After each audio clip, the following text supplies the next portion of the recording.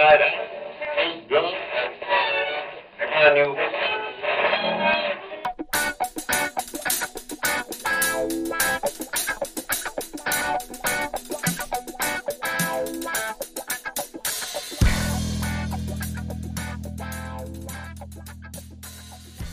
Hey everybody, you're listening to the Drunken UX podcast. This is episode number 42, where we're going to be talking about surviving your own little special corner of website redesign hell. I'm your host, Michael Feenan. I'm your other host, Aaron Hill. How you doing, Michael? I'm doing all right this evening. We're feeling good. We're feeling spicy. I'm a spicy boy. This is the episode where we have the answer to the life, universe, everything. Oh yeah, weren't you supposed to come up with something like super clever for that? I've literally had 48 hours. Well, that is 6 more hours than you needed for the number, so. Oh, that was, all right. Very good. I'm quick on my feet. I haven't. That was very witty. I'm not off the deep end yet. Folks, if you like other witty things, be sure to run by our sponsors over at newcloud.com/drunkenux. You can check them out for all your mapping needs, interactive maps, map illustrations, printed maps, all of those kinds of things. Check them out. Let them know that we sent you over so they have fun with us. What do you got there, Michael? Drinking. I am drinking Cider Boys. This is the Mad Bark. I'm taking a different tack tonight. So this is the apple cinnamon hard cider. Tastes kind of like almost like an apple cobbler kind of deal. Oh, interesting. It's pretty sweet, but it's not super sugary, which is nice because I've had some of these before. Like, or if you've ever had I like what is it? Not Your Dad's Root Beer or something like that. I have not had that, but I am interested. It's good. Okay. It's root beery and sweet. But there's so much sugar in it. It literally, a bottle of it makes my muscles hurt. There's so much sugar in it. What's the alcohol base? Is it rum? The generic stuff is just filler. That it's just alcohol. it's technically alcohol. Technically alcohol, yes. I had some Kraken mixed with like proper root beer, like not like A&W or Barks or whatever, but like actual. Like the legitimate root beer. Yeah. It has that real like a little bit of the wintergreen flavor, the crispness. It's pretty good. It's a nice the two flavors blend nicely together. I like me some Kraken, so I'll try that. These are nice though. They're like I say, they're easy drinking. They're very simple from like an ingredient standpoint. And when because the first time I had one, I'm like, oh god, I'm gonna pay for this later because I tasted how sweet it was, and I was like, man, there's a ton of sugar in this. And I mean, there is, but it's not just like corn syrup sugar. It's cider. So that should be their label. So good, you'll pay for this twice. No. Maybe not the spirit they're going for, but you are witty tonight. I know. Just wait. What do you got over there? I've got, after last episode, you were talking about having Basil Hayden, and I was like, oh man, I want some of that. And then I realized I had just enough for one more glass left in my bottle, so that's what I've got tonight. I've got it. I poured it on the rocks because it's very warm here. Did you muddle like a nice fresh basil leaf into it? No, I hadn't thought to do that. Is that good? Oh, because of the name.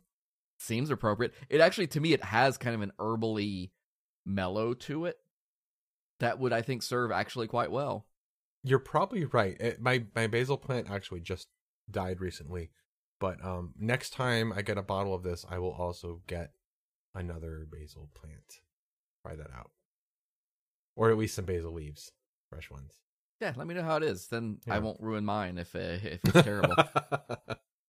Folks, if you want to know more about what we're drinking, what we're doing, where we are, where we're going, be sure to follow us on all of the social media, wherever you want to track us down. We are on Twitter and Facebook at /DrunkenUX. You can also hit us up on Instagram at /DrunkenUXPodcast. You can chat with us anywhere you want to, but mostly just from Slack. That's drunkenux.com/Slack, and it will get you right into our channel, and you can give us topic suggestions, drink suggestions, drink suggestions, especially. We've had a few recommendations from people in the Slack channel so far, and they've all been awesome. So we have been very very susceptible to suggestion on this show when it comes to like what we're drinking. So I think that's fair. In fact, we haven't had a Vesper Martini in a while, so I may have to cue that back up. I just heard a friend of mine from Ithaca, who also works in higher ed. He recommended, he was drinking a Vesper Martini at a bar one night, but he said that you actually can't make a real Vesper Martini anymore because you can't get Lillet Blanc. Yes. Oh, no, you can't get, not Lillet Blanc, but you can't get the original thing that they would use. It was like something with quinine. Like it had a quinine flavor to it. And so like Lillet Blanc is like the closest Gotcha. modern analog. I can't find Lillet Blanc either, so. Yeah. So I want to talk first, before we jump into redesign stuff.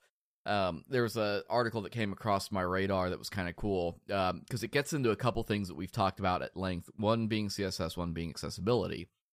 And what this is it's at Eric Egert's blog, at Yatil, YATIL.net. And he was writing this article on the way you can use CSS content to do design that is also accessible. Mm-hmm.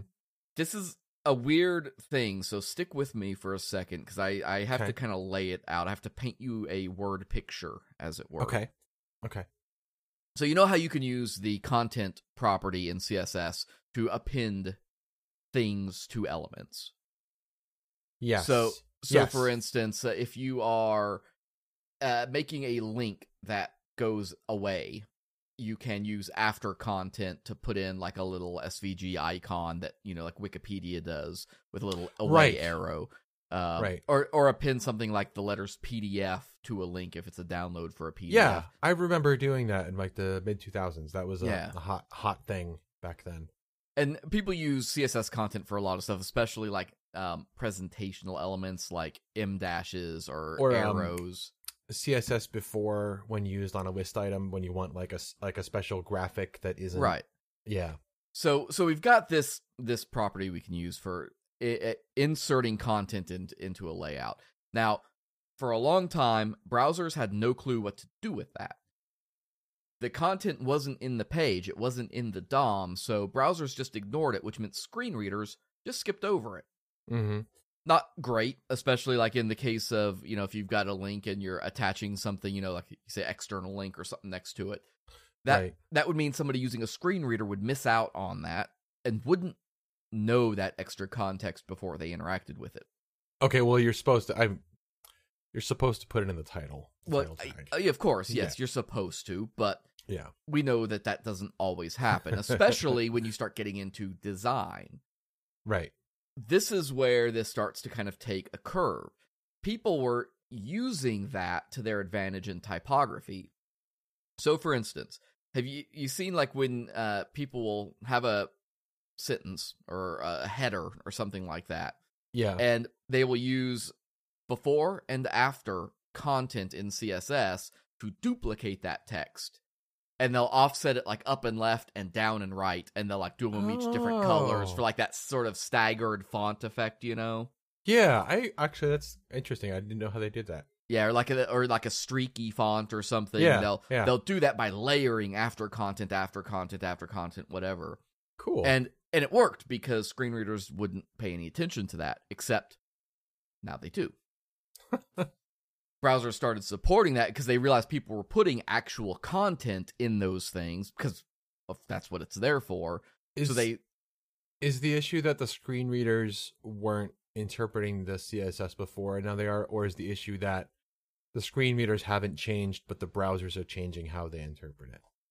That's a good question that I think is maybe a distinction without a difference. Okay. Well, it's just, who do you ask, like, not who do you blame, but like who would you have to go to resolve this? I think that if I remember the way it was phrased in the article, I think it was at least framed as the browsers began interpreting the content into the DOM tree that then gets sent to the screen readers when that happens. Now, I may be wrong about that, but like I said, it doesn't exactly matter, because all that matters is the outcome was that if you did, and the example they use is a header with it duplicated once before, once after, which meant that header was in there 3 times. And so a screen reader would hit it, and it would read it 3 times as a result. Yeah. Even though the first 2 times were totally for nothing but presentation. They weren't there to actually be content. This is weird, because I'm not blaming the screen readers for this. The screen readers are just doing their job. This is why I asked that question earlier. I think the browsers are not handling this right. This is done in the CSS, right? Like, it's a CSS pseudo property. It's done in CSS, but it is literally called content. Yeah. So, I mean, it is meant to display stuff. I think there is obviously an argument over, is that the right place to put genuine content versus like little bits of presentational stuff? That's certainly debatable. But they found a really novel workaround to this that turns out to be super elegant. Okay. So remember when we were talking about the future of CSS back in, what was it, episode 39? Right. 39? 40? 40. 82? 40. Was it 40? 40. 40 sounds right. So if you go back and listen to that episode, we talked a little bit about CSS functions and how we have a lot of them already. People just don't use them a lot. Right. There's a function called attribute, ATTR. Okay. And what it does is it will get the value of an attribute and let you do something with it. Okay. So the solution that they found to this was there is an ARIA attribute, ARIA label. Okay, yeah, I do know that one. You can put ARIA label on anything for the most part. Anything that supports a title and has content inside of it, you can put an ARIA label in. And ARIA label is read instead of the content that is inside of it. That's right. It is considered superior for the screen reader, so that if for some reason you do need to give the screen reader more context, perhaps, than what is, maybe, like if you're using visual cues, for instance, you may translate those into words for the ARIA label. But what they found was they could do their header, use the ARIA label attribute, which in this case would just say the same thing as the content inside of it. But only once. It wouldn't matter because the screen reader's going to read it the same way either way. But then they, as the value for the content property, they just say, attribute ARIA label. And the fact that there was now before and after content no longer matters because ARIA label takes over for all of it. Right. So now they took this thing that was broken and people were using to something that broke, because it was quote unquote fixed. They fixed the bug, quote unquote, to using another workaround to get the same effect. But now it's all like, it's more technically appropriate as a solution now. The CSS function is it's still using before and after. Yeah. But the content is being like put in place via the attribute ARIA label. They're still using before and after, but it's not read 3 times because ARIA label exists. Got it. And so that simple fact just means that the screen reader can look at it and it sees, hey, we've got content with before and after, but we were also given an ARIA label, and we are told to trust the ARIA label above all else. Right. And so that's what gets read. So, not specifically related to that, but related to ARIA label, we've been doing an accessibility playbook at my job, and so I've had to research a lot about ARIA tags and things, and when to use them, how to use them. And so there's ARIA label, and there's ARIA labeled by. Yep. And then there's just a label tag proper. And so I wrote down the specifics the other day. Hopefully I'll get these right. So if you have an ARIA label, you do not use ARIA labeled by also. You can't use them together. Right, because the label applies to the node that it is on. Yes. And so, but it also, if you have a formal label tag, like the HTML label element, you also wouldn't use either of those. Right, because the label has its own associating. Right, because then you get into the ARIA roles, right? Right. You can have an ARIA role navigation, but you don't have to say ARIA role navigation on the nav element because its intrinsic value is navigation. There's so the W3 ARIA specification, it's a dense read, but it's really interesting if you can take the time and sit down and actually like kind of pour through it. It has some tables in it that will say things like for these kinds of elements, these are the roles you can apply, and with those roles, these are the ARIA tags, excuse me, that you can use with it. My hat's off to accessibility experts. There's like so much information to learn in here. But it's cool stuff. If you work with the content side of things, I highly recommend taking a gander through that. It's a good excuse for why learning accessibility can be quite useful to making things better and making your content better in the long run. So if you want to check it out, run by the blog. I will have a link to it in the show notes over at drunkenux.com. They've got that example there that I was talking about that walks you through it. So if our explanation and description of it was not good enough, it's a short read. It's very quick to get through, and it makes a lot of sense when you see it done in space, especially the example. Like, understanding why somebody would do the thing I was describing may be hard here, but when you see it in practice, it makes a lot of sense, that sort of 70s effect of layered font. And, and you'll think about, you've seen it other places, and you'll know you've seen it other places. They used it on the State of CSS 2019. Did they? I don't even remember. At least I think that's how they did it. The C on the CSS has kind of a... Oh, you know what? I think they're using drop shadow. Never mind. I lied. All the tricks. I think they use literally every CSS thing possible to do that like 90s style logo. So I will forgive them. Anyways, I put a link for the ARIA W3 document in the show notes. It's very... if you've ever read like an RFC or anything, like it's like that level of specificity. But yeah, check it out. Can't hurt to dig in. Yeah. So this week we want to talk though in depth about website redesigns. And this is think of this like a fireside chat. I got my cider boys, Aaron's got his Basil Hayden. We're going to sit back and dig into our well of experience here and talk to you about the redesigns we've gone through, the challenges we've faced, and what you should be kind of on the lookout for, what warning signs there are that something bad may be about to happen. I see him counting on his fingers in the video. Go all the way back. I remember in last season when we talked about the first websites we built. Yeah. I'm just thinking, back. Professionally speaking, like where I've been paid on a W-2 salary to work for someone, I have worked on a minimum of 7 full site redesigns. Oh God. And 4 of them were at one employer. Or no, 3 of them were at one employer, 3 of them were at another, and then 1 of them was at an earlier one. That's not including ones I've done personally for my own sites. Yeah, okay, I'll exclude those. I will go the same way you did.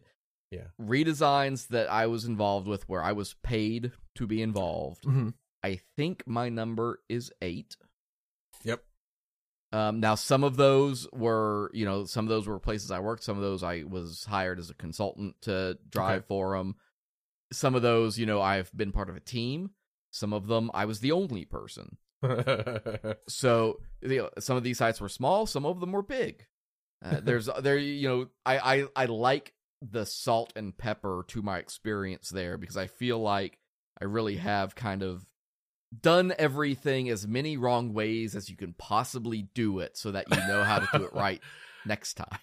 Let me say, okay, so the very first redesign I ever did was when I worked for a municipality, and I redid I both redesigned the site, but I also built a CMS. This was before WordPress had pages, so WordPress was just posts. So WordPress wasn't really an option for this. Yeah, you're going back to like 1.5 or something. Yeah, before 2.0. But I have to say, like, so I was I was learning PHP and MySQL. I built the entire site to be like database driven dynamic content. I built a CMS backend for maintaining like articles essentially.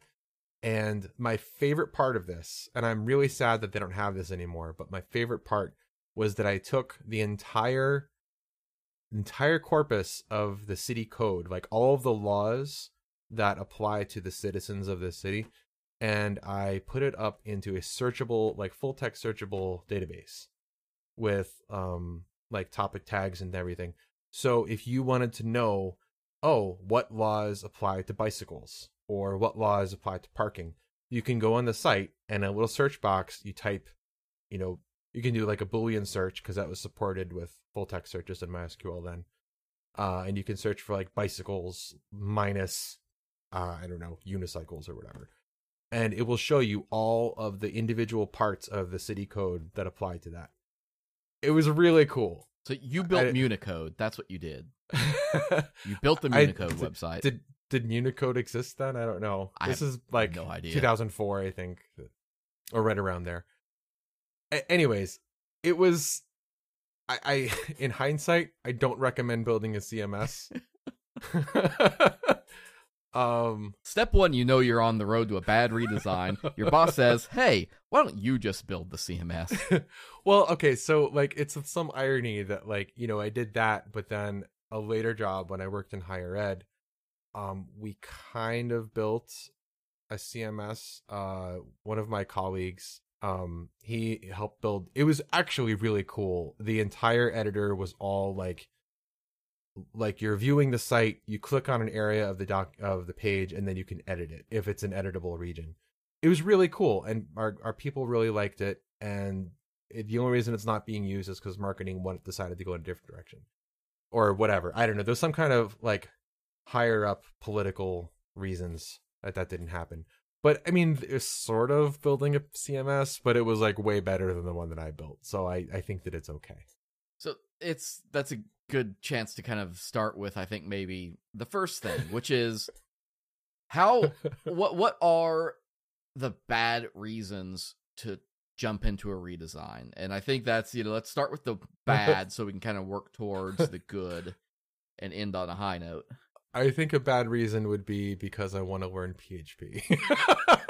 That's fair. I mean, that wasn't exactly my reason for doing the one, but that's not, I'm not saying I've never done a project where I've been like, I'd love to learn that. Let's build something in it. But I've done that.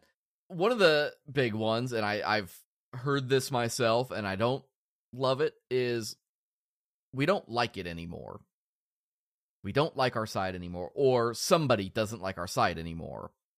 It's somebody, not like a random public person, but like somebody with decision-making influence. Right, yeah. Yeah. The idea of somebody not liking something, that's a bad reason to commit to a redesign. Especially one person or one group. Right. Depending on your site, and some of this, and I'm going to warn folks now, like some of what we're going to say tonight is going to fluctuate, and I'll try to I will try to clarify when I'm saying something about like a big site versus a small site. So for instance, if it's your personal site, if it's your blog or your portfolio, that's and different. You don't like it anymore, that is very different from being at a company with a site that serves tens of thousands of page views a day and has hundreds of thousands of users, and has a marketing board that comes in and says they don't like it. That's a very different thing. If it's your site representing you or something that you maintain, and you're the person who's responsible for doing the labor to make any changes to it, then you can pick any reason you want for doing a redesign because you won't pick a stupid one, because you're going to have to be the one to do the work. Yeah. Accountability helps. I'll tell you that much. Yeah. I would file, I had this as a separate bullet item, but I think it falls under this one. The make it pop thing. Anyone, and I'm sure some of you out there might be groaning right now. Anyone who's ever worked in web has heard that phrase, like, we need to make it pop. And I don't know who first said that, but mean, that goes terrible. all the way back to the print design days. Clearly. That goes way back to all kinds of marketing when everybody needed to stand out. Everybody was trying to, get that full page ad in, whatever comic book was coming out next. Right. I don't know. I don't read comics. I think the reason that "make it pop" is such a frustrating phrase is because the people who are saying or asking for it to be made to pop generally don't know specifically what that means, or they don't know what it requires to achieve popping. Well, yeah, it doesn't mean anything. It's an empty statement. And that's the same way with "I don't like it anymore." I don't care if you don't like it anymore. Liking it isn't a measurable quantity, and nor do I know what to do to make you like it. Now, right. If you say, "Hey, when you come to our site, you can't even tell what our brand is. You can't tell who we are. You don't. Yeah. Our identity is hidden because all we use are blacks and whites and grays." Sure. That I can work with, and that becomes justification to actually start redesigning something, because now I have an actionable thing. I understand the complaint. Yeah. And that can be hard. And I would say also, if you've done user surveys and people have explicitly said that the site feels boring or uninteresting, or they just have trouble finding any content because it just all bleeds together. If that's actual feedback you're getting from real users, who have no dog in the fight, so to speak, then that's legitimate and something to consider. But then that's grounds for user testing. And then when they say that, you can ask them, well, what do you mean by X? Right. Because it's still, even then, like, while it's still indicative of a problem, you don't know what the problem is with those kinds of amorphous phrases. So anytime you hear those should be signals to say, well, let's stop and identify what is the actual need? What is the actual issue? I think that goes into another one that I think you and I have both heard a bunch, which is the, it's time. Yeah. Like, as if there's like an expiration date when you do a site. But I've definitely heard that before, where it's typically upper management will make these requests and they'll just say, like, we haven't redesigned it in a while. It's time to do it. I don't think it's wrong, but I think that it's incomplete.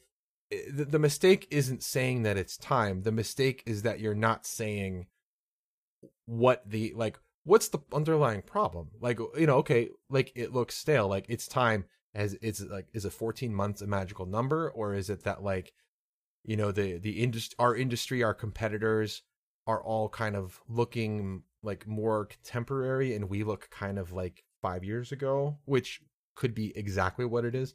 But, like, you need to have more specificity, and just saying alone, like, it's time for a redesign isn't enough, because then you don't know, like, what the criteria are for success.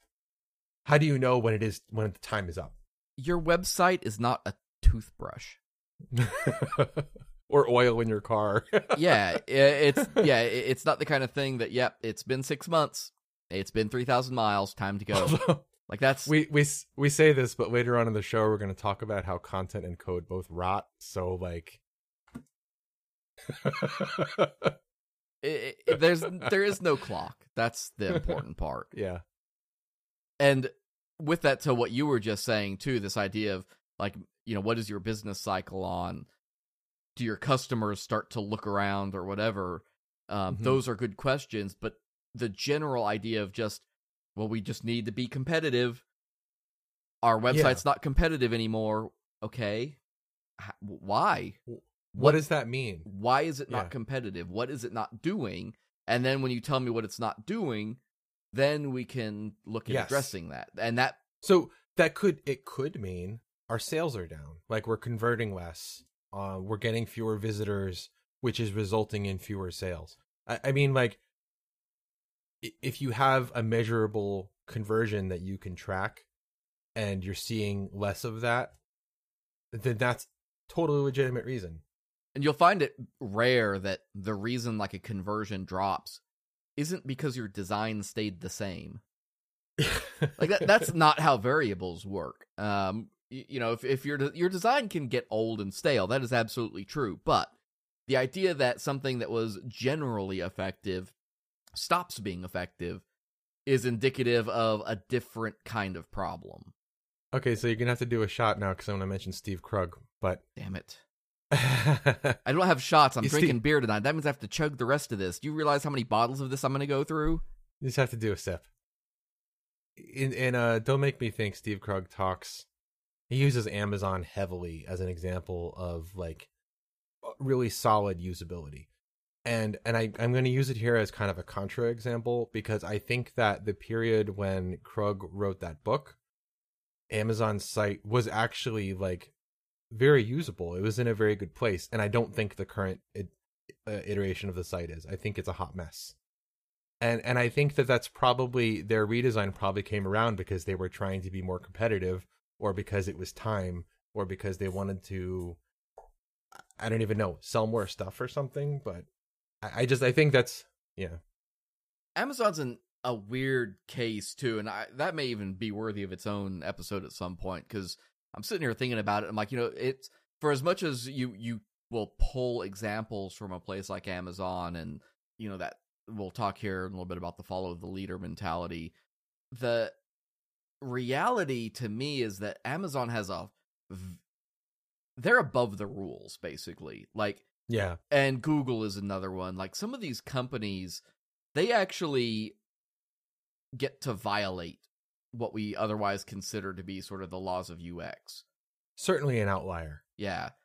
I mean, like, you look at, like, when you talk about, like, a site reliability engineering, a site like Twitter is, they're in their own category because they have so much, like, traffic velocity that it's just, your site will never have the level of velocity Twitter has. Yeah. Ever.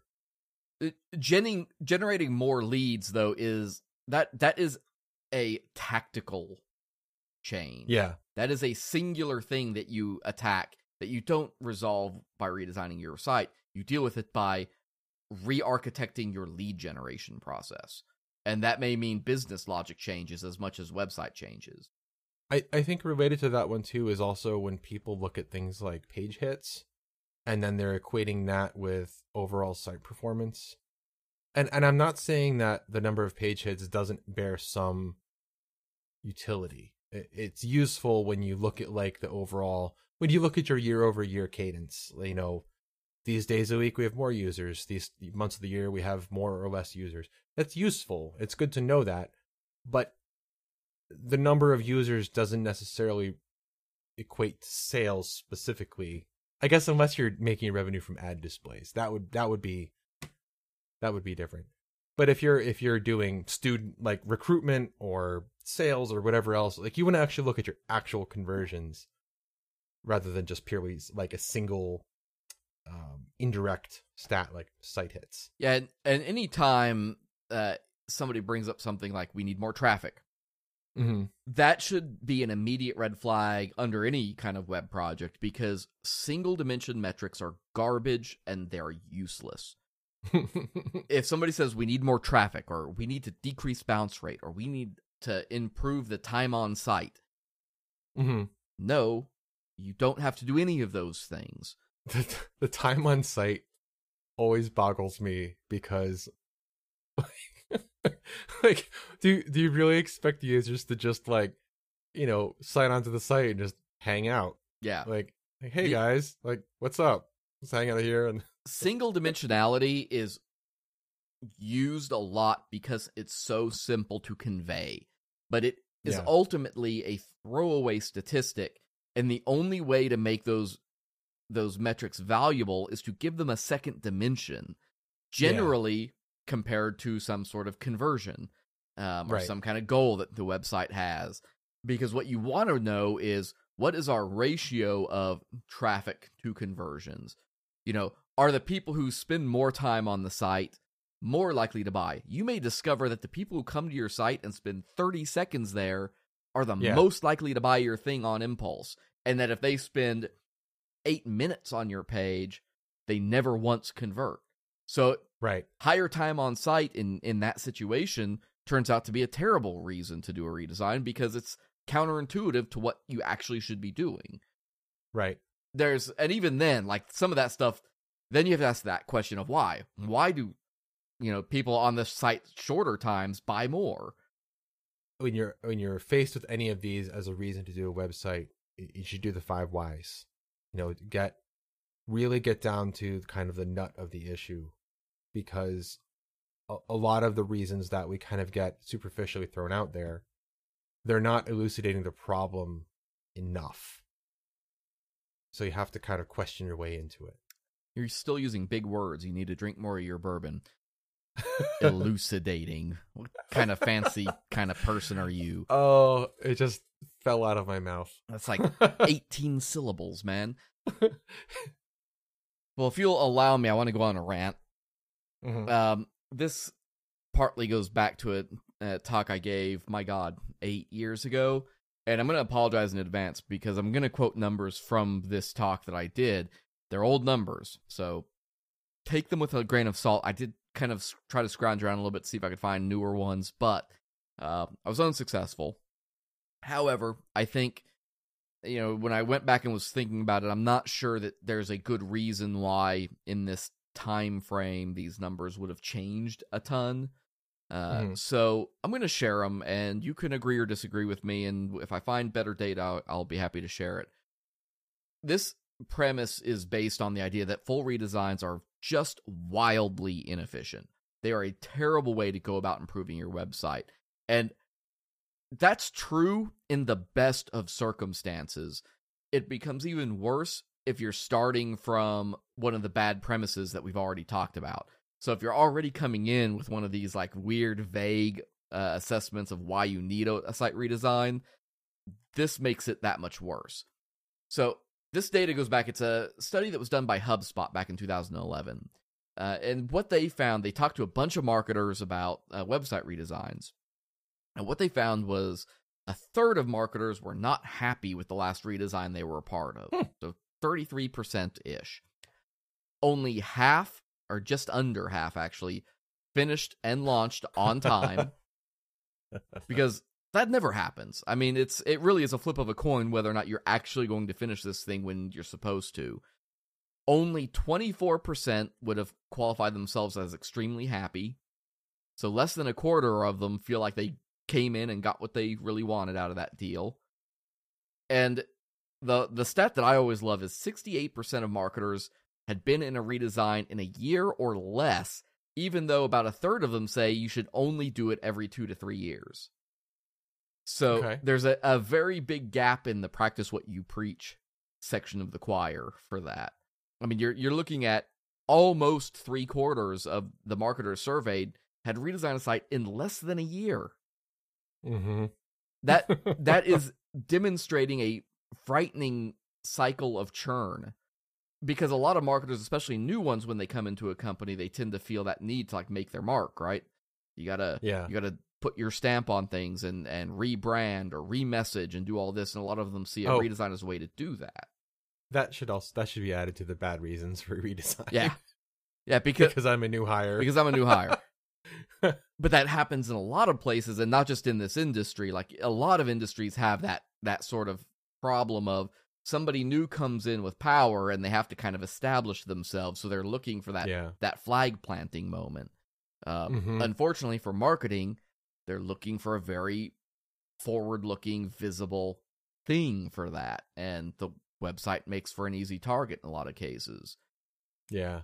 What they found was in the redesigns that were done, they spent roughly between $54,000 and $69,000 to complete that redesign, and it generally took on average about 5.1 months to do that whole project.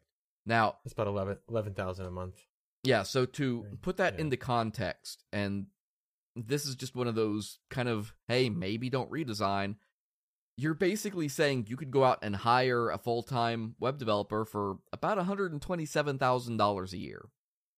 Mm-hmm. Or 2 really great web developers for a year. or 3 pretty okay web developers for a year. You can empower yourself to do a lot with that money and that time if that's what you're after. I think, just as the devil's advocate here for business, a budgetary issue would be that the spending a one-time cost on a contract like that would be allocated differently than allocating payroll money. Because there's additional like overhead and everything that comes in with that. However, you could hire them as contract employees and see how that works. Or, you know, if you're doing if you're doing redesigns on a regular basis, you really should have more web people on hand, because you absolutely can do them in-house. Yeah. So the magic word that you said was one time. Mm-hmm. And the reality is that most places don't go through this problem one time. Yeah. No, they. Speaking of experience, Yeah, they do not. They go through it frequently, and it becomes very quickly apparent that, maybe you're not spending all that money in total every year, but I think you can definitely make the case for the value of a redesign not generally being worth it. Yeah. And like I say, I'm passionate about this idea. I think redesigns generally aren't a good use of time, money, resources, especially when money is being spent. If the difference is between sending that money away or bringing people into the fold that can help you, long term, investing in yourself is always the better value on that. And keeping in mind that when you do a full website redesign, it's never just design. Never just right. design. It's always including supplemental stuff, whether that means you're doing content writing, you're changing your IA, you're doing a new CMS implementation, you're swapping out other hardware or other supplemental technologies like your email marketing system. All of these things add scale and increase the inefficiency of the project, because what happens is everybody goes, well, we're throwing the baby out with the bathwater, so we might as well do these other things too, even though those other things aren't always immediately related to the value of the project. I will also say that if you are a middle-sized organization, and so I'm saying like a large-sized organization would be something like a really, really big company like Google or Amazon. Middle-sized would be like most higher ed institutions, so like that size or smaller. If you're doing a redesign, you can separate the redesign itself from the execution of the redesign, provided that the designers you go to are web savvy. If they give you, the HTML and CSS layouts with components and everything else, you can hand them off to your on-staff web people, and then they can like execute and implement it in place, or in your staging environment or whatever. And that will save you a lot over time, because whatever you're paying your web people is probably less than what you'd be paying these contractor or the firm to do it for you. And a lot of that is really just like you have to throw time at it. Applying a new template, restructuring content, moving files around just takes time, and it's not difficult. The difficult stuff is in making the design itself. And this all goes back to why I'm so like opposed to this idea of the redesign, because no matter how you slice it, it's an expensive process. Yeah. You're either sending money away or you're spending your own, salary basis on it. But no matter how you cut it, it's a huge sort of, I don't want to say a black hole, because you generally will get something out of it in the end, but it just has such a huge margin of error. Go back to that stat, 49% finish and launch on time. Jeez. That's so hard. Like, how do you know when? Like, how can you possibly set a target date for when a work that includes unknown duration like pieces? That every redesign I've worked on has had like a deadline, but none of them have ever made the deadline. The deadlines are arbitrary, right? They're always just kind of picked out of thin air, and they're set at the very onset of a project rather than weighing it, and doing it partway through. they tend to be politically arbitrary. They're set, and this is something that was my experience from higher ed, at least. They tend to be set by people who are like, oh, well, obviously we want the website done before students return Right. in the fall. And it's like, okay, well, we understand that. Let's set a target 2 months before that, maybe like right after commencement, because it will probably take longer. So if you want to do this and do it right, if you're in a bind and redesign is coming and you want to at least try to set yourself up for success, there are some things you can do though, and these are the how to weather the storm kind of points. First and foremost, and one of the most important things to any project, let alone a redesign, is make sure you know what your key performance indicators are before you start. That's if you've ever heard somebody throw around the phrase KPI. KPI is the thing that matters. What is the thing you will measure that will tell you what is working and what isn't? The reason you need to know it before you redesign is because you need a baseline. Yeah. You can't redesign and then say, hey, how is this thing doing if that thing didn't even exist beforehand? It's how you protect yourself as the team doing the work. For afterwards, you can say, based on these KPIs that we were in this data we were given beforehand, this is how we're performing now. And so the redesign was this much successful. If the number of leads you get in a day is considered a KPI, that goes back to this argument, right? Well, we need to generate more leads. Okay, well, that's a goal, and it's a goal we can measure.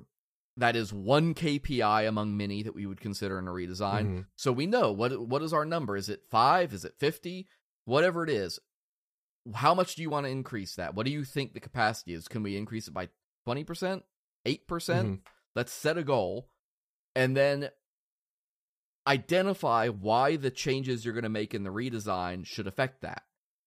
If they say we're getting 10 a day, we think we can get 12 a day, and we think these changes will do it, that's a very well-defined kind of strategy then, because now you can go back, you can do that, measure it for 6 months, and then see, did our average go up to 12? Did it go down to 8? Then measure that and figure it out. And really, and this kind of gets back to your original point of you don't need to do a redesign. If you can identify things with that level of specificity, then you can probably just do an A/B test with what you already have, right, and just make that one change, and then actually see how much of a lift did we get when we did this. When we make the button blue and put it on the right side of the form, what's the percentage of increase in conversions? You don't need to do a full site redesign for that. You could do that in a weekend. Yeah. Or, excuse me, you can do that in a week. Yeah, I'm not going to work on the weekend. I say that, and that's never true. The other side of that argument, though, the KPI thing, is to also make sure you know what is working. Yeah. Because you don't want to throw out the stuff that's working that already, because there's no possible way at all that your website is a complete and utter failure across the board. Maybe if you're coming into a site that was designed 15 years ago and was never updated, sure. But generally speaking, if you've got a site that is relatively modern in any aspect and has had any attention paid to it, and you're at a company that makes money, the site is doing something well. Fair. And if you don't know what those things are, you risk doing more damage than less. You're going to change things that you shouldn't have changed. Maybe the reality is you're getting a great number of leads, and one of the goals of the redesign is that they want to change the branding of the company, and this is one of those reasons that you'll hear from time to time. The branding of the company is changing, so the site has to change. New color palette, new logos. We're trying to appeal to 17 to 34-year-old chimps. Whatever that list looks like. And so if you're making that change, but your lead generation system is rock solid, you want to be careful about how you change stuff around it, because while they want to increase their appeal to that demographic, you don't want to throw out the old demographic necessarily. Yeah, and this gets back to the points we made earlier about asking why.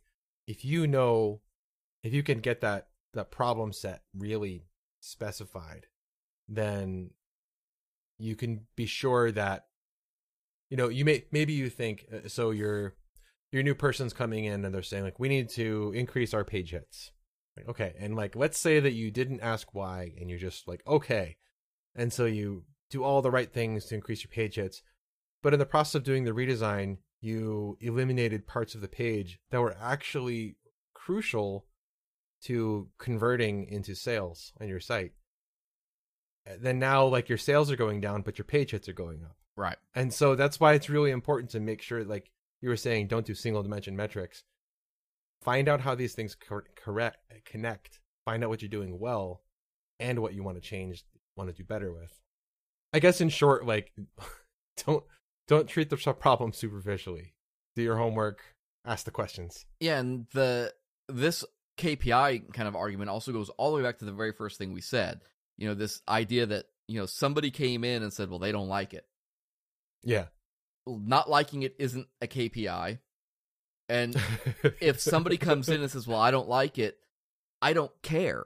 Because generally speaking, the people, if it's your management or another group within your company or the sales division or whoever, if they're coming to you and saying, well, we don't like this, it doesn't work for us, we're going to we want to redesign the site because all this stuff is bad.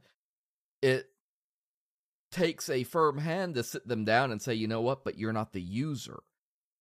I need a KPI to anchor this to, and we'll work on that. But if you aren't the user, you're not going to affect that.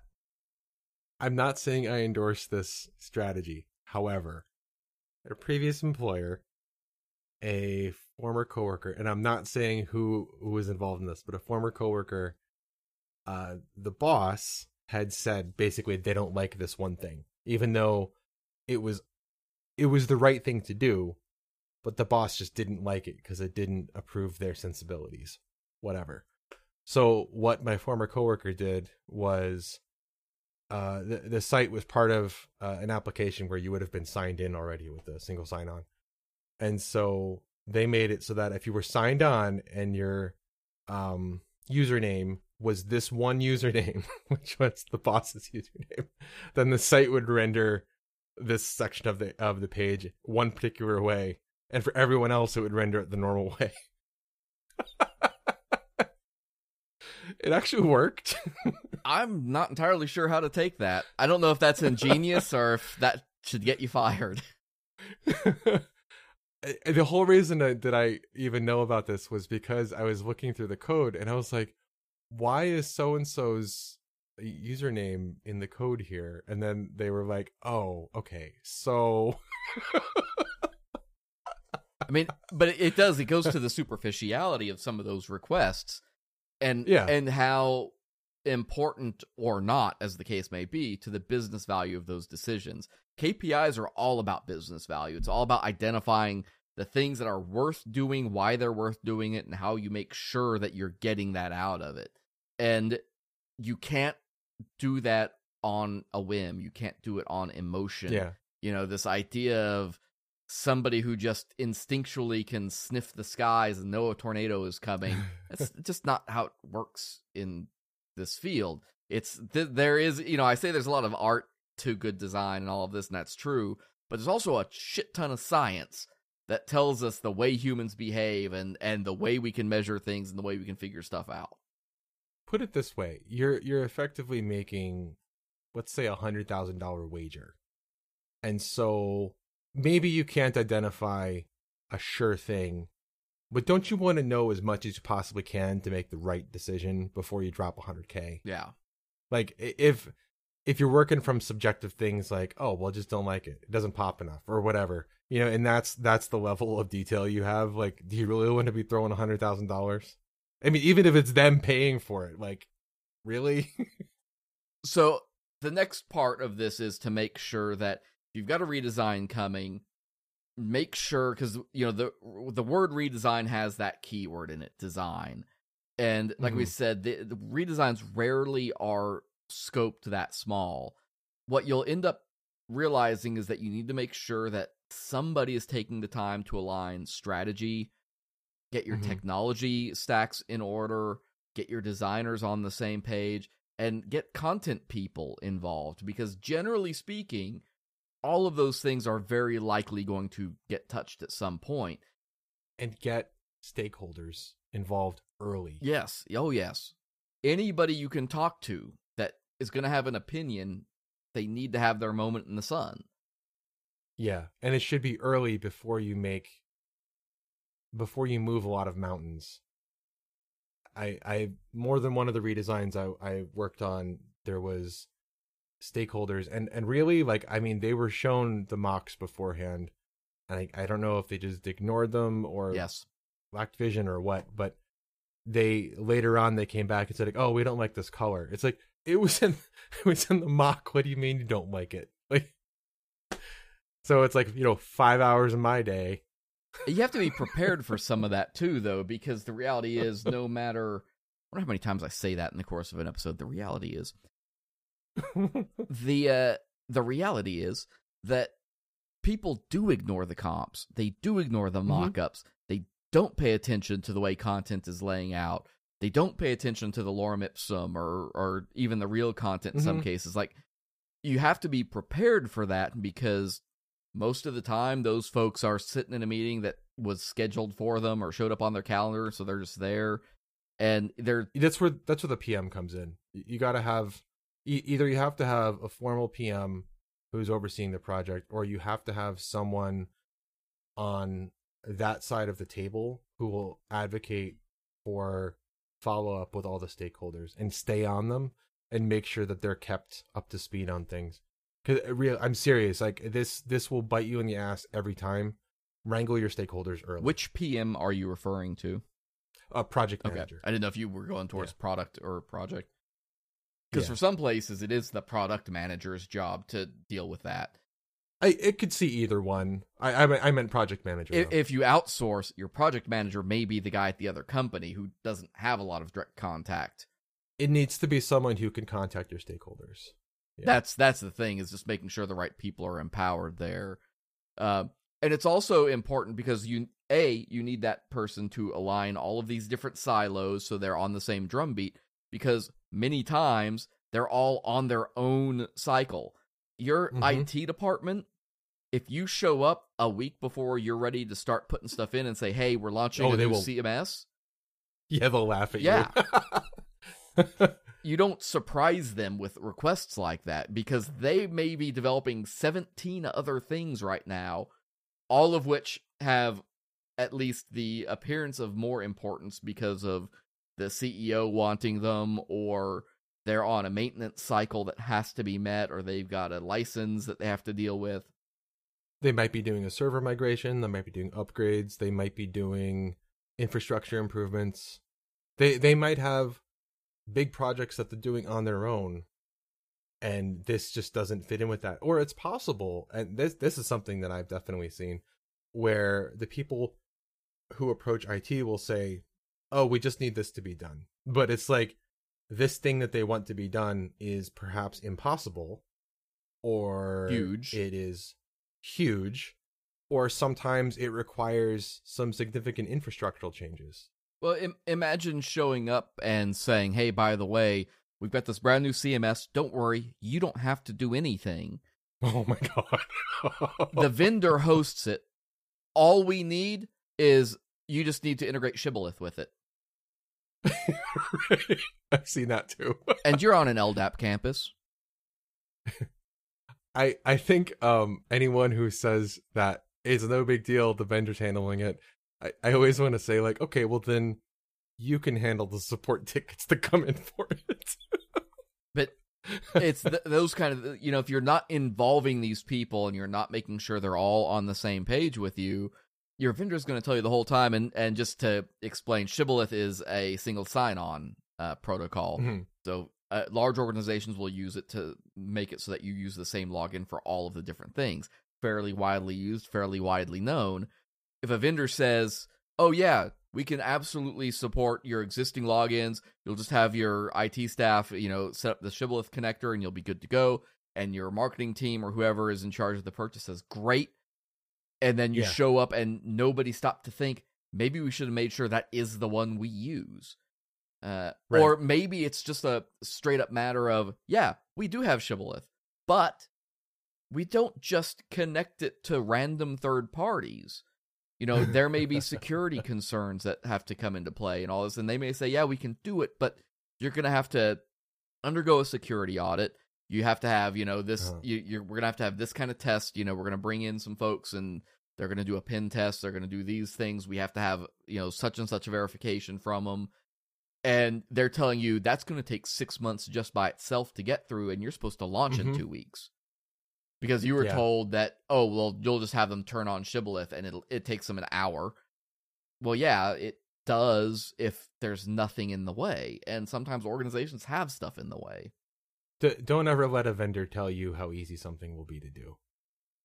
They should, not without your own IT people being in the room. Every IT, I don't care where you work, your situation is a special, unique snowflake and has its own weird quirks and everything that have developed through the process of your institution or business, coming to life. They're all different in different ways.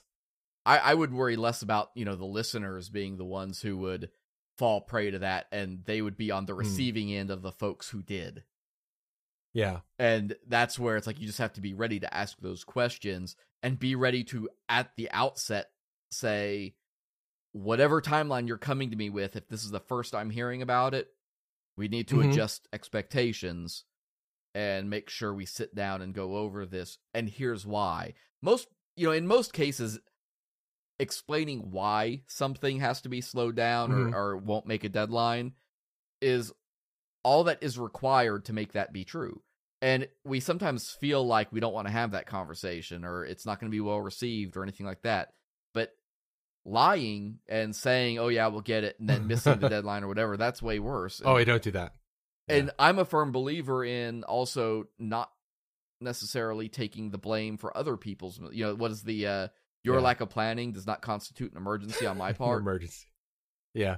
I'm a firm believer in that, and I will do everything I can to help you be successful, but I'm also not going to be unrealistic. And if I think something that you think is going to take a day, but I think is going to take a month, I'm not going to compromise and say it's going to take a week.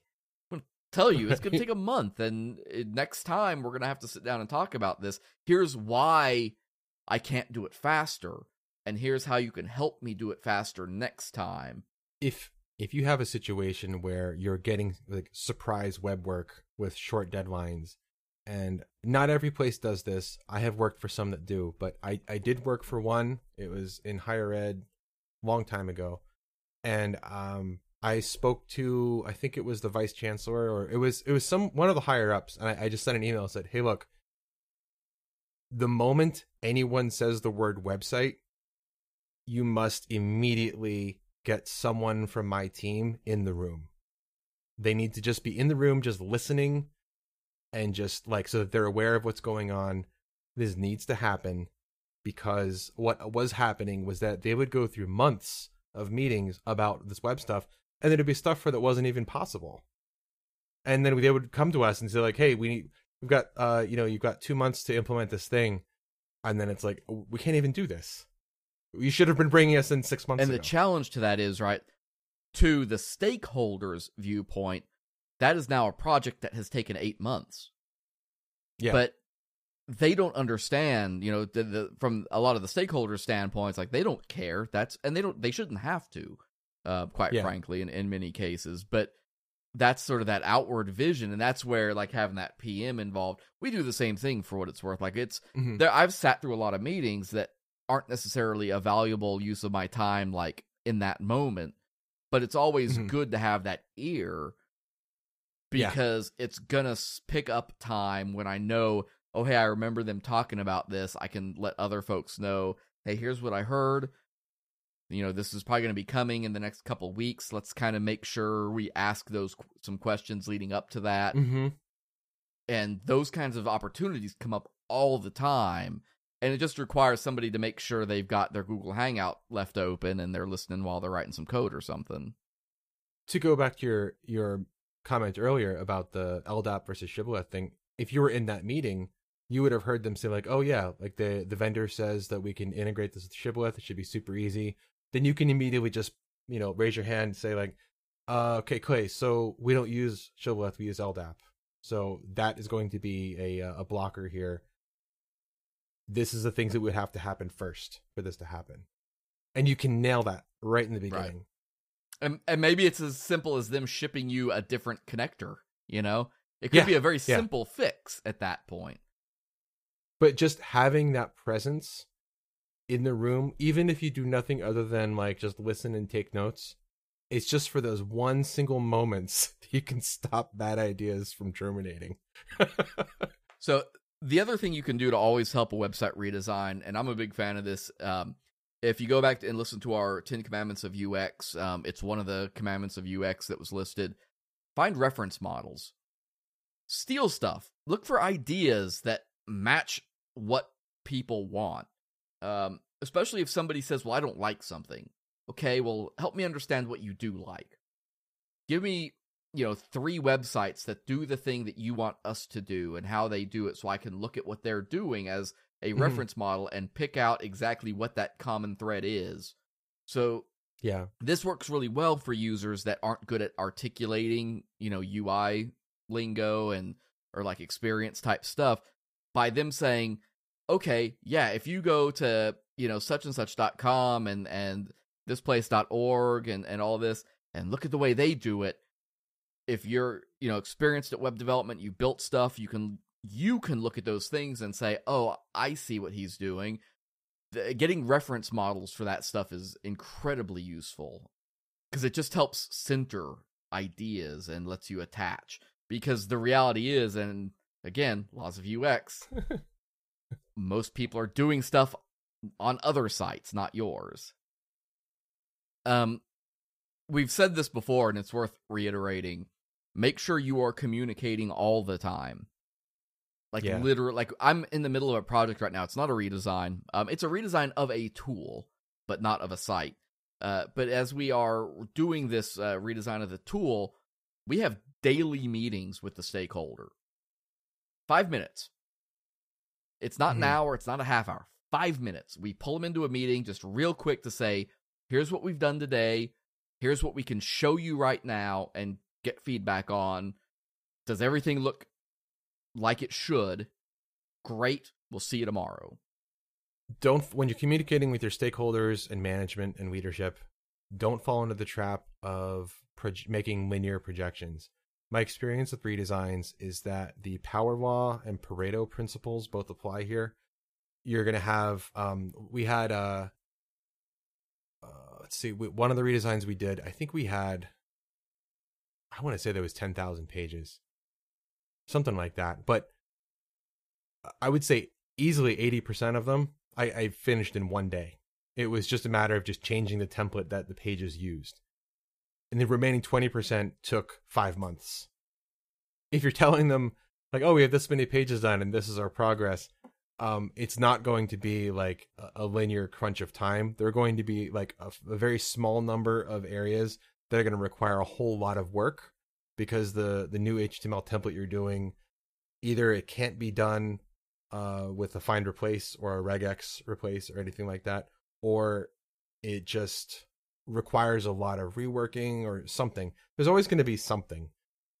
I like the idea of the 5-minute meetings in part because it gives you the opportunity to manage those expectations and say, yeah, we've made progress on another 1,000 pages today. Just remember, once we get through the next 5,000, it's going to slow down because now we get to the hard. You can reinforce that message frequently.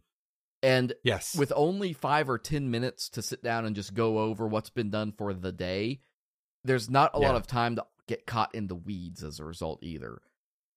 I would even go so far as to do like if you want to do any kind of chart or like progress graph at all, like do a logarithmic one, like the first block is all of the easy files and that takes, the smallest chunk. And then the next order of magnitude is like the next block and so on. Really communicate that like the density of challenge is going to escalate as you go on. Because otherwise you're gonna get to like 95%, and then it's like it's been 3 weeks and you're only at 96%, and it's like, well. And be clear about the things that you don't know too. Like you will always run into certain amounts of work that are either going to require you to learn a new tool or require a change in implementation to something you're not used to. And those unknown unknowns, or sometimes the known unknowns, can still have a clock associated with them that isn't fully registered yet. We aren't omniscient on some of that. Part of that means taking a really good inventory of what you have. That could be as simple as, writing out, compiling a full list of every file you have that has to be changed. That's the typical one I would start with, I think. Inventories are tough though because they're so big. Whether it's file inventories, content inventories, if you've got 100,000 pages on your website, which may sound like a lot to a lot of folks, but isn't for many sites, that's very hard to take an audit of. And even, when you start getting into hundreds of pages, if they are legitimate pages, and they have to be there for a number of reasons, you're logging metadata, you're logging page titles, descriptions, meta images, all this kind of stuff. There gets to be a point where you're working at a scale where you cease to be as productive. And that's where that challenge of, again, going back to this idea of aligning your content strategy, make sure that's all part of this. Because in theory, if your content is going to be involved in a redesign, then you need content people also dedicated who will be doing the work to, maybe you have to change the way certain phrases are used. We've had that happen where like a product was rebranded. And so as a consequence, every usage of the old phrase had to be swapped out for the new one. And there are things like that content people, for the exact same way as IT folks, they need time and lead up to be able to prepare that if they have to scan all of these pages for those references, they need to know that. If you have application code, like whether it's inline form processing in PHP, or if you have Rails apps that use your site template, or if you have, Cold Fusion code, or I don't know how far back you want to get. I mean, if you have stuff that's not just basic HTML that has like, some dynamism to it, that's gonna, I guess, take a note of how many of those kinds of pages you have, because those are going to be some potential hazards or time sucks. It's also a great opportunity, though, to tackle a lot of things. So, for instance, if you're doing a redesign, it's the perfect opportunity to take that time and make sure you're including good accessibility techniques into the mix. Oh, yeah. That's, one of the big things that always comes out of these conversations is they want to redesign because they need to improve their SEO. Yeah. I'm going to let that slide. That's a relatively okay tactical goal, that you want to drive more organic traffic. Everybody wants more organic traffic, but by utilizing good accessibility patterns, what you're going to do is drive up your SEO because you're ensuring your content reads well to anything. And that's the best possible opportunity to do that, and to also make sure that you're not going backwards on it. Right. Plus, it's implementing better accessibility, A11Y stuff, 508 stuff.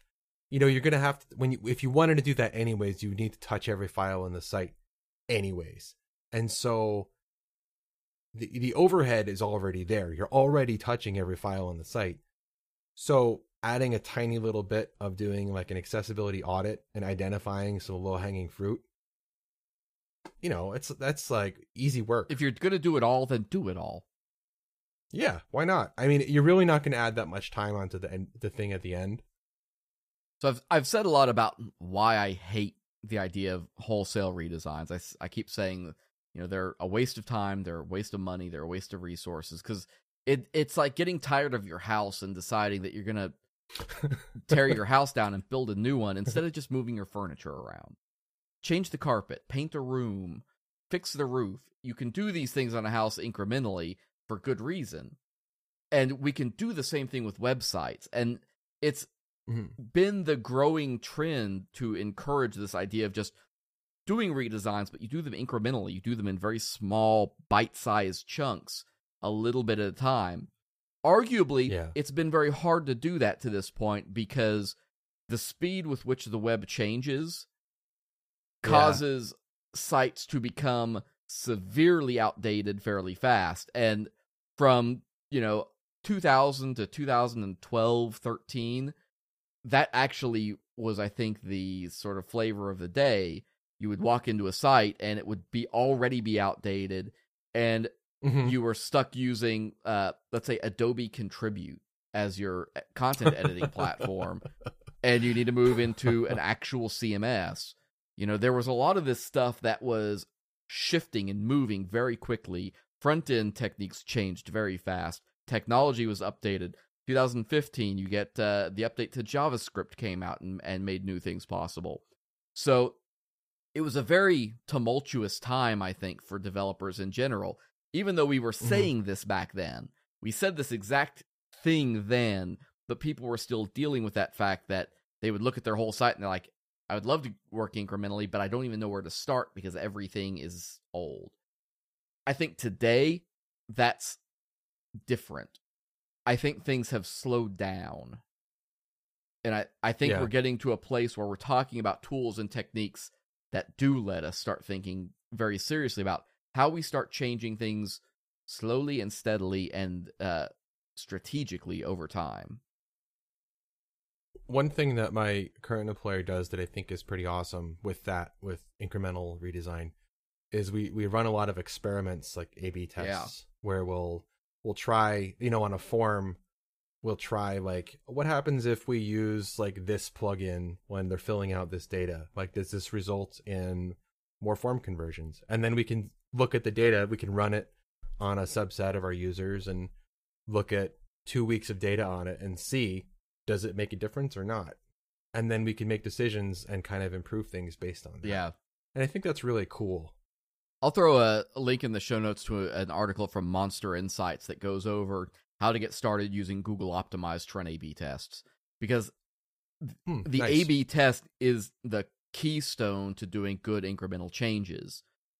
Yeah, it really is. So here's the thing, right? This idea that if you don't redesign, if you don't do anything to a site, it spoils. And we've used phrases before to describe this. Phrases like content rot, code rot. You put a bowl of fruit on the table, it goes bad over time. And websites do the same thing. The designs get dated, the techniques, think about the way we used to use drop shadows and gradients and color palettes, the way graphics were approached. All of these things change over time, and you go back and look at an old site that hasn't been maintained well, and you can see this kind of just breakdown of it.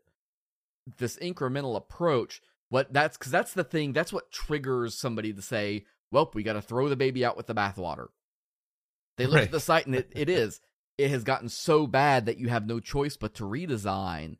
And the sad thing that is not acknowledged is we failed to produce a plan out of our last redesign that kept us in motion. You should never be filling up a bowl of fruit and thinking, this is the only fruit I'm ever going to need. Yeah. Like, like you eat the apple, you replace the apple later. Like, you do parts of it over time. I think it's a t-shirt idea. The reality is, where full redesigns are wildly inefficient, incremental redesigns are probably the most efficient way you can possibly approach design. Most cost-effective, certainly. It's tough because from month 1 to month 3, your site's not going to really look any different. From month 1 to month 12, it probably will.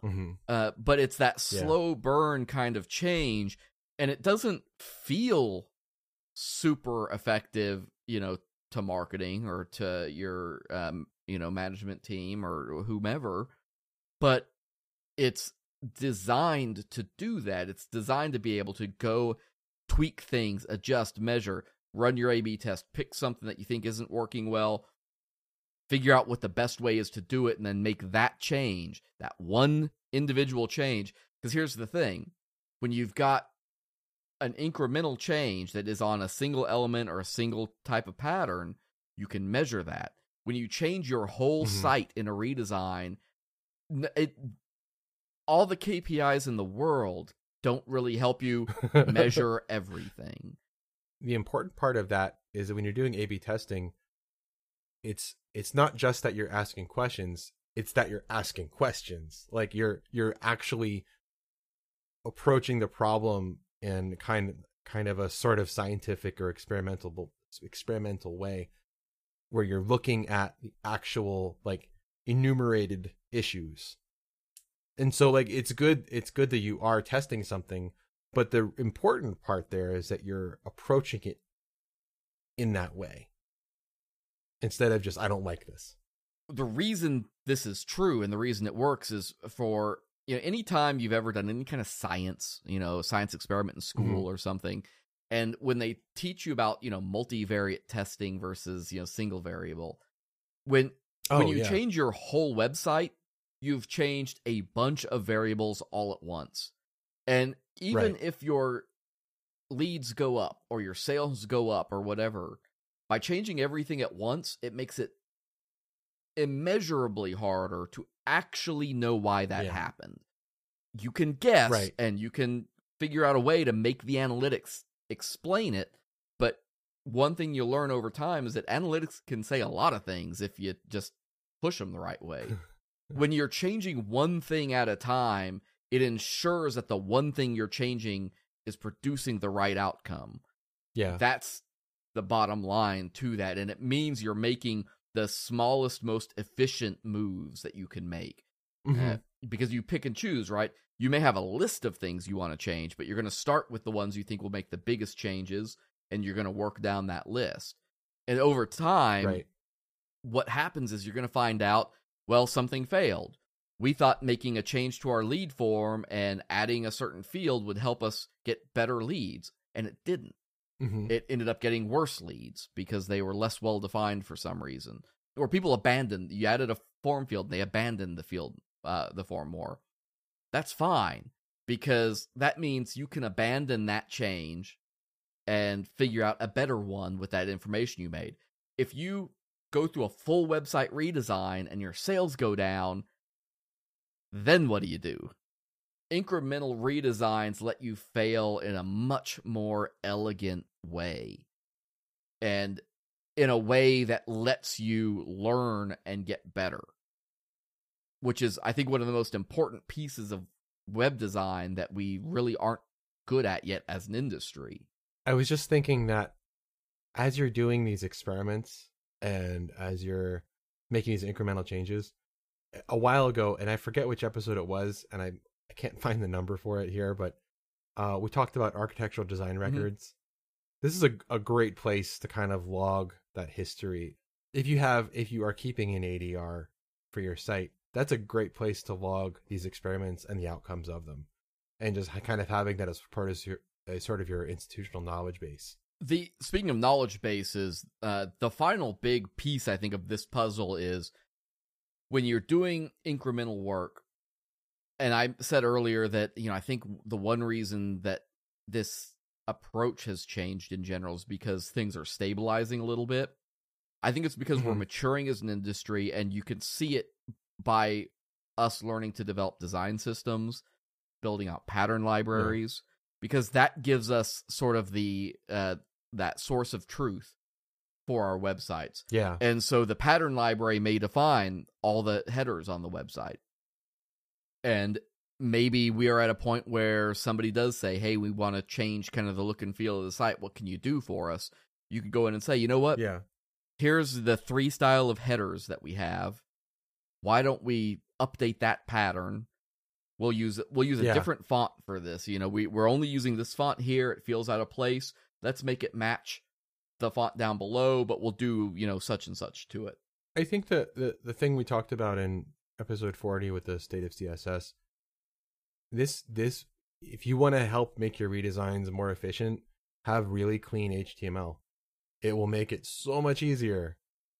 So much easier. And anytime you've got that record, and I think, the pattern library is where it really starts, because at the end of the day, it's all about efficiency, and it's about identifying patterns, not pages. You'll find yourself in a redesign figuring out layouts. Well, we need a 2-column layout. We need a 3-column layout. We're going to need this weird 4-column layout, but it's only going to be used on this one page. That's an inefficient way to go about design, because column layouts are easy. What matters are the cards that go on, and what matters are the individual elements that are embedded there, and giving the attention to those, because those are the thing where the rubber meets the road in terms of our forms. Here's our form pattern. And you can target all of these things, and that pattern library becomes this growing, evolving utility that whenever somebody says, hey, can we do X, you're able to pull out the book, so to speak, and say, yep, we got 3 ways to do it. Which one do you want? And if they say, none of those are real good, then you can sit down and say, maybe we have an opportunity then, and we'll use that as that growth point to add in the new feature. What's your goal? What are you trying to accomplish?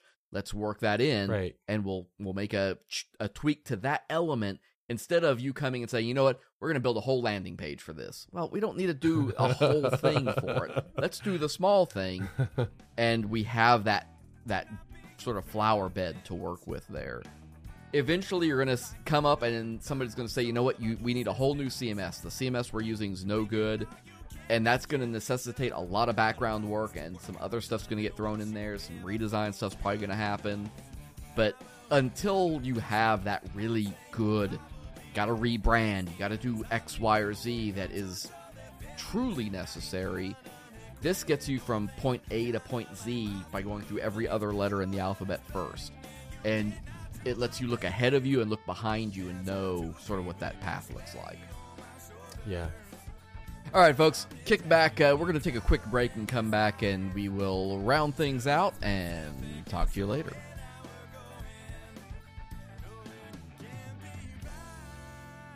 The Drunken UX podcast is brought to you by our friends at NewCloud. NewCloud is an industry-leading interactive map provider who has been building location-based solutions for organizations for a decade. Are you trying to find a simple solution to provide your users with an interactive map of your school, city, or business? Well, NewCloud's interactive map platform gives you the power to make and edit a custom interactive map in just minutes. They have a team of professional cartographers who specialize in map illustrations of many different styles and are ready to design an artistic rendering to fit your exact needs. One map serves all of your users' devices with responsive maps that are designed to scale and blend in seamlessly with your existing website. To request a demonstration or to view their portfolio, visit them online at newcloud.com/drunkenux. That's nucloud.com/drunkenux.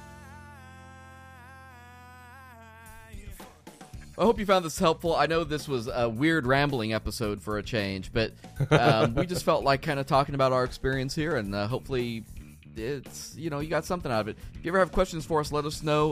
We're happy to kind of explain anything we went into, and give you some advice if you feel like you're in a tough spot with your redesign.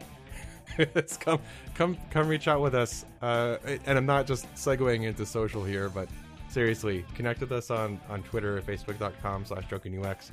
If you're doing a redesign and you just want to share the pain or talk to people who've been through it a bunch, please vent.